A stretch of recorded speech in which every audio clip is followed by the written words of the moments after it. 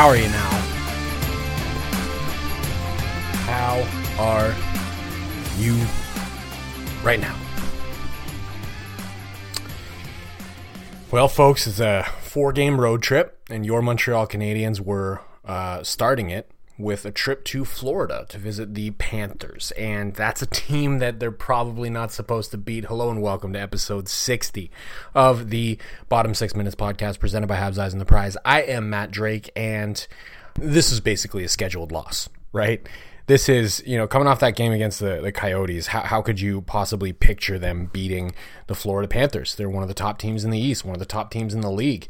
I make a point of never betting on the Montreal Canadiens, but this would be one of those games where if you felt like, the Habs had a shot, putting some money on them would probably be a smart idea, because the betting odds going into this game would certainly not be favoring the Montreal Canadiens in the absolute slightest.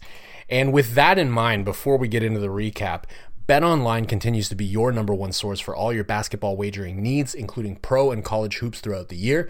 With up-to-the-minute odds, stats, and trends, you can follow your favorite team's path to the playoffs with live in-game betting, contests, and all the best player props. Experience the world's best wagering platform anytime from your desktop or your mobile devices. Head to BetOnline today to become part of the team, and remember to use promo code BELIEVE, that's BLEAV, for your 50% welcome bonus on your first deposit. BetOnline, the game starts here. And your Montreal Canadiens, they started their game against the Florida Panthers on the road, of course. Not great. They're getting outshot early on, but that's really no surprise, honestly. You expect the Florida Panthers to outshoot the Montreal Canadiens this season. They're getting outshot, but honestly, the shots that are coming at Samuel Montembeault, they're pretty, as Carey Price once put it, cosmetic. Like, they look easy for him, because he's playing so well this season. Like, you actually have to get some lateral movement. You really need to make him think about what he's doing in order to get something past him. And the Panthers are not really doing that. But about 7 minutes into the game, we get a rush chance for the Panthers. It's Barkov going in with Sam Reinhart on a 2-on-1. Barkov just keeps it, and Sasha, he snipes one. That is a little unfortunate. It was Mike Matheson that was back on defense. He played it well. He stayed in the middle, but there's not a whole lot that you can do about that. That's two very good players coming down on a 2-on-1. It's just, that play was doomed for them from the moment that it ended up in the neutral zone as a 2-on-1 for Barkov and Reinhart. So 1-0 for the Panthers. However, a few short minutes later, in fact, I don't even think it was a full 2 minutes after that, we get a ridiculous goal. Arber Xhekaj has the puck in his own zone, and he skates out to the outside hash mark on the left side, and he fires an absurd moonshot. Well, not a moonshot because he didn't throw it up in the air, but just a ridiculous pass all the way to the other side to Nick Suzuki. Hits him in stride at the offensive blue line, and Suzuki walks in and just holds it on the forehand, freezes Anthony Stolarz, and then goes upstairs top Ched with it. It's 1-1. An absolutely stunning pass from the Sheriff on that play.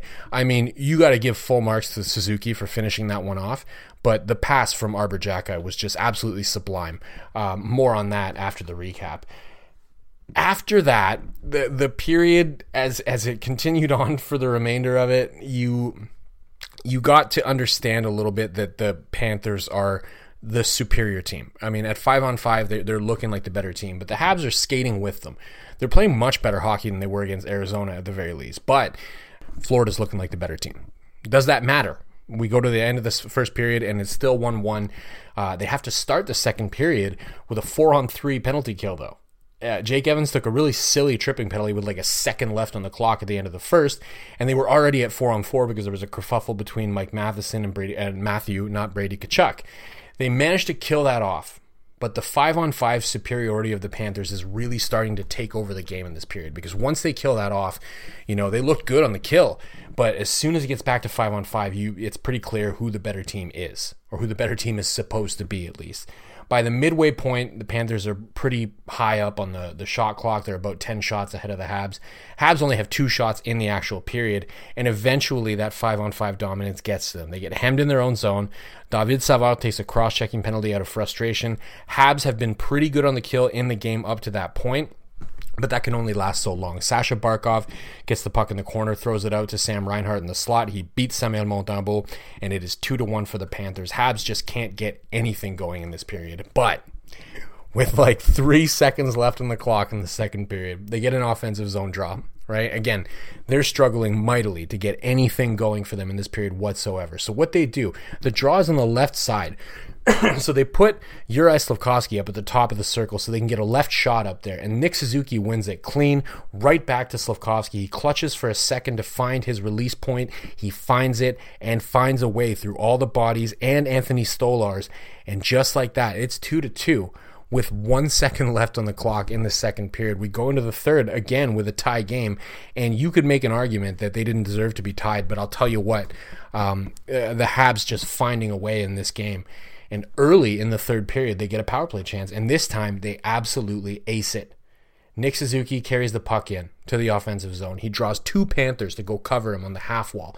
He just peels into the half wall, and then he curls over there. And that's exactly what he wanted, was to draw 2 defenders, because then he throws it down low to Cole Caulfield. Cole Caulfield right back out to Alex Newhook, and he snipes it. 3-2 is your score in favor of the Montreal Canadiens. What is happening here? Not long after that, Evan Rodriguez runs through Samuel Montembeault and trips him with his leg. The ref with the bands on, right? I'm not talking about a linesman. The ref with the bands on goes and stands in front of him and stops him from getting his ass beat by Arbor Xhekaj, because of course he was about to get the shit beat out of him by the sheriff, and the ref was like, no, I'm calling the penalty. I have not seen that. I don't think I've ever seen that in the NHL, where a ref got in the way and stopped a fight from happening. It's usually the linesmen that break them up after they've already happened, but I digress. Rodriguez got called for tripping Montembeault, and the Habs go to the power play, but they can't do anything with it. But then after Rodriguez gets out, he also hits Brendan Gallagher up high. More on that hit after the recap. I'm not going to talk about it too much right now, but I thought that was an interesting choice after you just got saved by the ref to go out there and take a run at somebody. But I digress. Again, we'll talk about that more after the recap.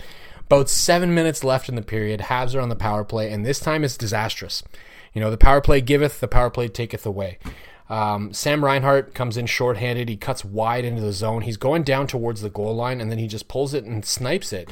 Gets it up over Samuel Montembeault's shoulder. Just a beautiful shot. Honestly, I would say normally in that situation, that's a shot that the goaltender should stop, but this one was just perfectly placed, so I can't really be mad at Montembeault for that one. Your score is 3-3, and from there on out, we get wide open hockey. It's exciting. There's chances at both ends. Both teams look like they're scared to take penalties, but somehow the game is still a little bit chippy. Like, this was really good hockey down the stretch, and nobody can score. Nobody takes a penalty, so we go to overtime. And overtime, it's absolutely nuts. The first, 30 to 45 seconds or so belong to the Panthers. They've got the puck. They get a couple of chances, but nothing doing. The next almost 4 minutes belong to the Montreal Canadiens. They're getting chances constantly. Juraj Slafkovský had a really good one that just barely, if it rolled a little differently for him, he would have ended the game right there in overtime, but he couldn't get it. And then the final minute belonged to the Panthers. They had a number of really good scoring chances, including one that Samuel Montembeault had to make a really good save with literally 1 second left on the clock. Nobody can get anything done. We go to a shootout, and in the shootout, it's Jesse Ylönen up first. He gets a nice deke, but he hits iron. Sam Reinhart goes next. He's stopped by the blocker of Samuel Montembeault. Nick Suzuki up for the Habs, robbed by the glove of Anthony Stolarz.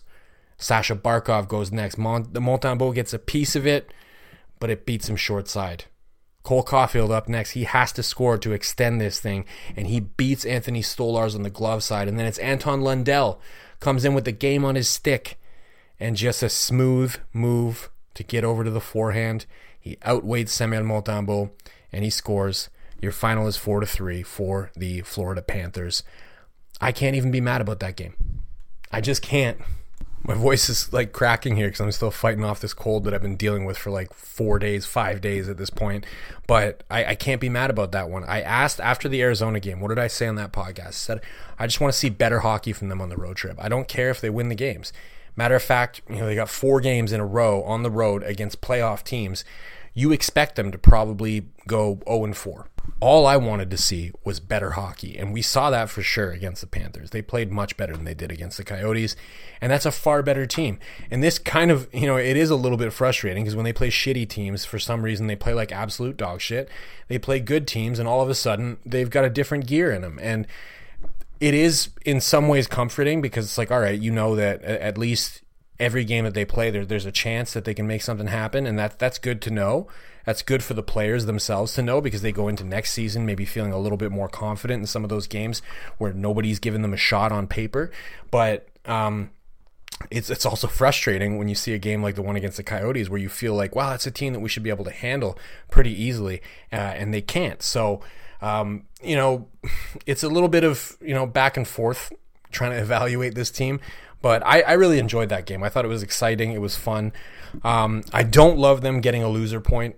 I think those loser points are really not very valuable whatsoever in the standings, not very valuable whatsoever in terms of the draft lottery positioning. But at the same time, you do get that excitement out of it. So from a viewing perspective, from a sitting down and watching at home perspective, it makes it a little bit more fun. It definitely adds to the entertainment of it all. But the loser point, not great. So I can, on one hand, understand how Team Tank is a little bit upset about that. They got a loser point. They were outplayed at 5-on-5. But on the other hand, I think you have to take into account, like, you got to look back to the previous game and go, were they better in this game than they were in that game? And the answer for me, unequivocally, is 1,000%. And they lost, which is weird, right? They won one game, and I'm saying that they were fucking way better in the game that they lost than the one that they won. And for me, that's great. For me, that's, it's enough for me to not be upset about that game. And with that being said, I think we need to move over to the silver linings of the night. Yes, there's going to be multiple silver linings in this game, starting, of course, with Nick Suzuki, the captain. He had 3 points in that game. He's now sitting at 59 in 60 games this season. He's almost at a point per game pace. Not only is this guy going to set another career high, which is going to be like I think he set a career high in every year that he's played in the NHL so far. He just gets better and better and better and better.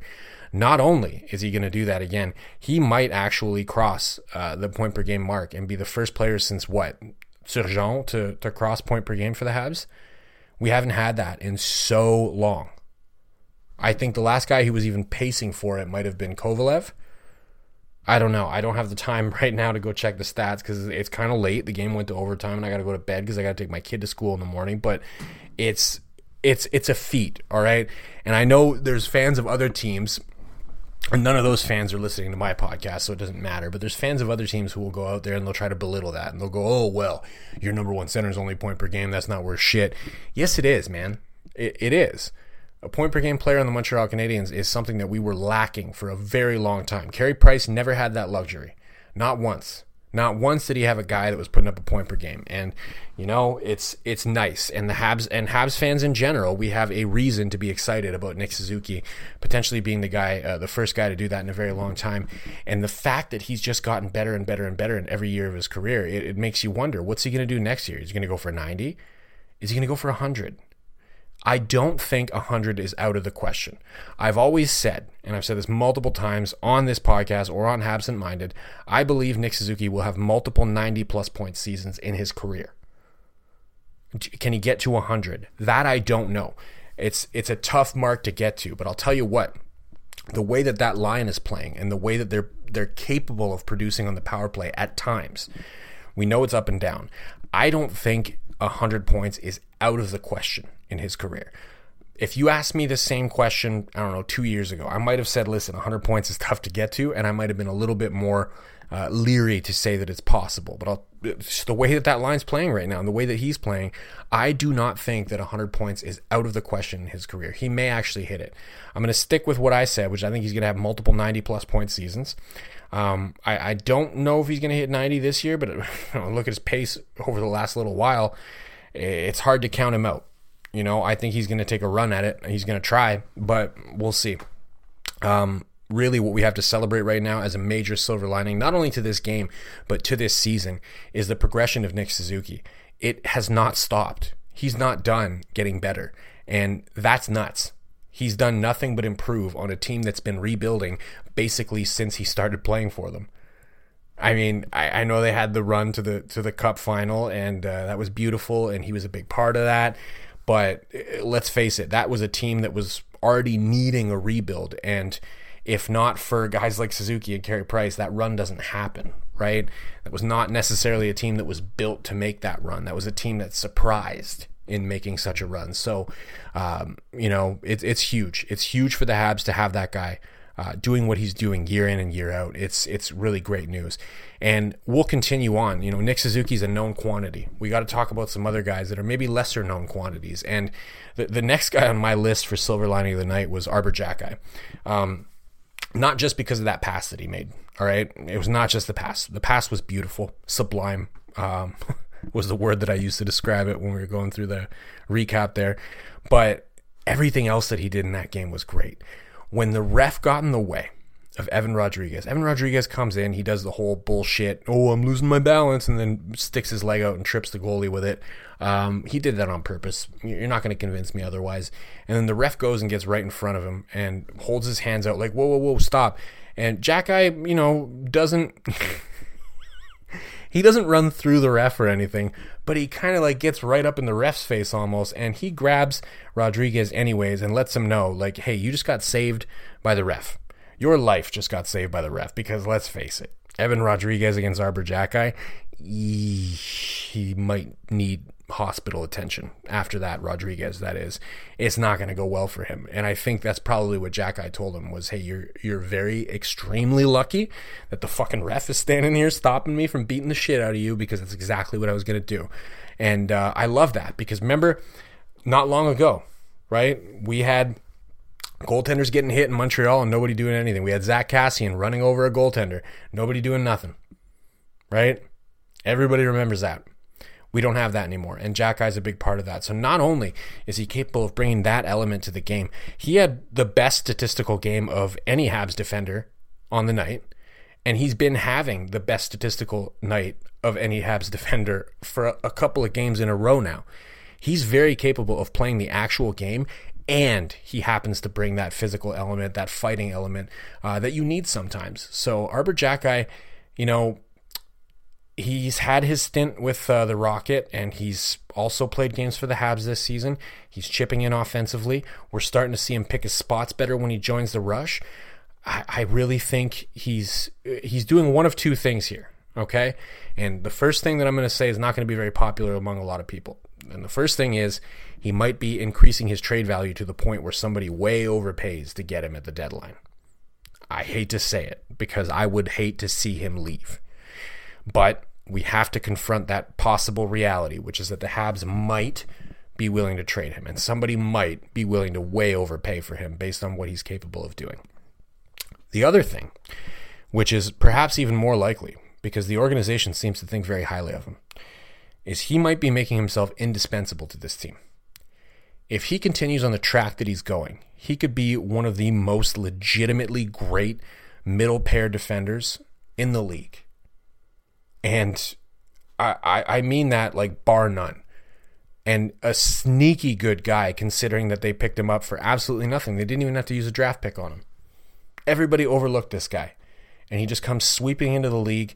Might be one of the heavyweight contenders for, if you want to, say that there's a heavyweight belt out there for fighters. Absolutely would be a contender for that belt. And it just so happens that he's looking very good at the actual hockey aspects. This is a player that came out of nowhere. And look, if you consider his overall play over the last 2 seasons that he's been a member of the Montreal Canadiens, obviously got shortened by injury last year. You can't honestly look at him and tell me that he hasn't gotten better game by game by game. There's been some off ones, right? We've all seen some games where he looked a little bit more like, problematic on the back end, a little bit more of a liability in his own zone. And we've also seen the games where he looks like he can go out there and dominate. It seems like lately he's starting to fine-tune that game. He's starting to really find himself. And it's leading to some very great performances like the one that we saw against the Florida Panthers. So as long as he keeps that up, maybe the second option is considerably more possible than a trade. Maybe he really cements himself and they go, look, we need to build a blue line that includes this guy. I don't know. I'll tell you what, I feel very comfortable with him playing on like the bottom pair, even on a very good team. And that's probably why there's contenders out there that would be willing to overpay for him, because contenders would want somebody like that to play on either their second pair or their third pair. So look, Arbor Xhekaj deserved silver lining in that game. And I hope he continues to play like that, because it opens up a lot of options for the Montreal Canadiens. Outside of those two, I mean, I've already run over 20 minutes in this podcast, so I don't have much more to talk about. But outside of those two, honestly, I just felt like that was an exciting game. That was a good game to watch. I don't have many complaints. The third line was pretty rough in that game. The second line was rough in some spots, but they kind of redeemed themselves in other spots. The top line, it was a bit of a roller coaster for them, but I tell you what, they managed to get it done through Nick Suzuki, Cole Caulfield, and Juraj Slafkovsky. They certainly managed to find the offense that they needed to make this a game. And last but certainly not least, Samuel Montembeault. What more can you say about this guy? He gave them a chance to win. He gave them every possible chance to win. He looked very frustrated when he went off at the end of that game, so I kind of feel for him there because I felt like he deserved a win in that one. And it's 2 games in a row now where he basically I wouldn't have said the Florida one was a steal. If they won that game, I don't think it would have been a steal necessarily, but it was close to one, and that's because Samuel Montembeault played great. Last thing I want to talk about is the Rodriguez hit on Gallagher. So I'm going to leave it on this note, right? So I put a clip of it up on Twitter, and people seem kind of split on it, whether or not it was a dirty hit. Me personally, looking at that angle that RDS gave me, I can't tell if he made head contact first or if he made chest contact. It's a weird play where Gallagher's coming out of the corner and he's coming up along the outside hash mark, and he's got his head down because he's looking at the puck, and he's also bent over. Now, the one thing that I want to say before anything is anybody who fucking comes at me on Twitter and says, "Whoa, he's bent over," you've never skated if you're going to say something like that. Hockey players bend at the knees and at the waist when they skate. How many people have you fucking seen in your life playing a game of hockey, skating around completely upright with their spine 100% straight all the time? That doesn't happen, man. That would look really weird. So don't come at me and say, "Oh, he's bent over." That doesn't count. However, what I do want to get across here as well is that he's like, Gallagher's in a vulnerable position, but he's not unhittable. You can hit a guy that's coming around like that. You just can't make the head contact. And for me, I cannot tell from the angle that I had whether or not there was head contact. But what I did think was that it was a real bold move from a guy who just got out of the box, and before you went into the box, you needed a zebra to save you from catching a beating of epic proportions from the Sheriff. So the fact that you ran around and you went and, took a run at a guy afterwards, bold move, man. You're lucky that the Sheriff didn't snatch you the next time he was on the ice with you and give you that beating that you avoided last time.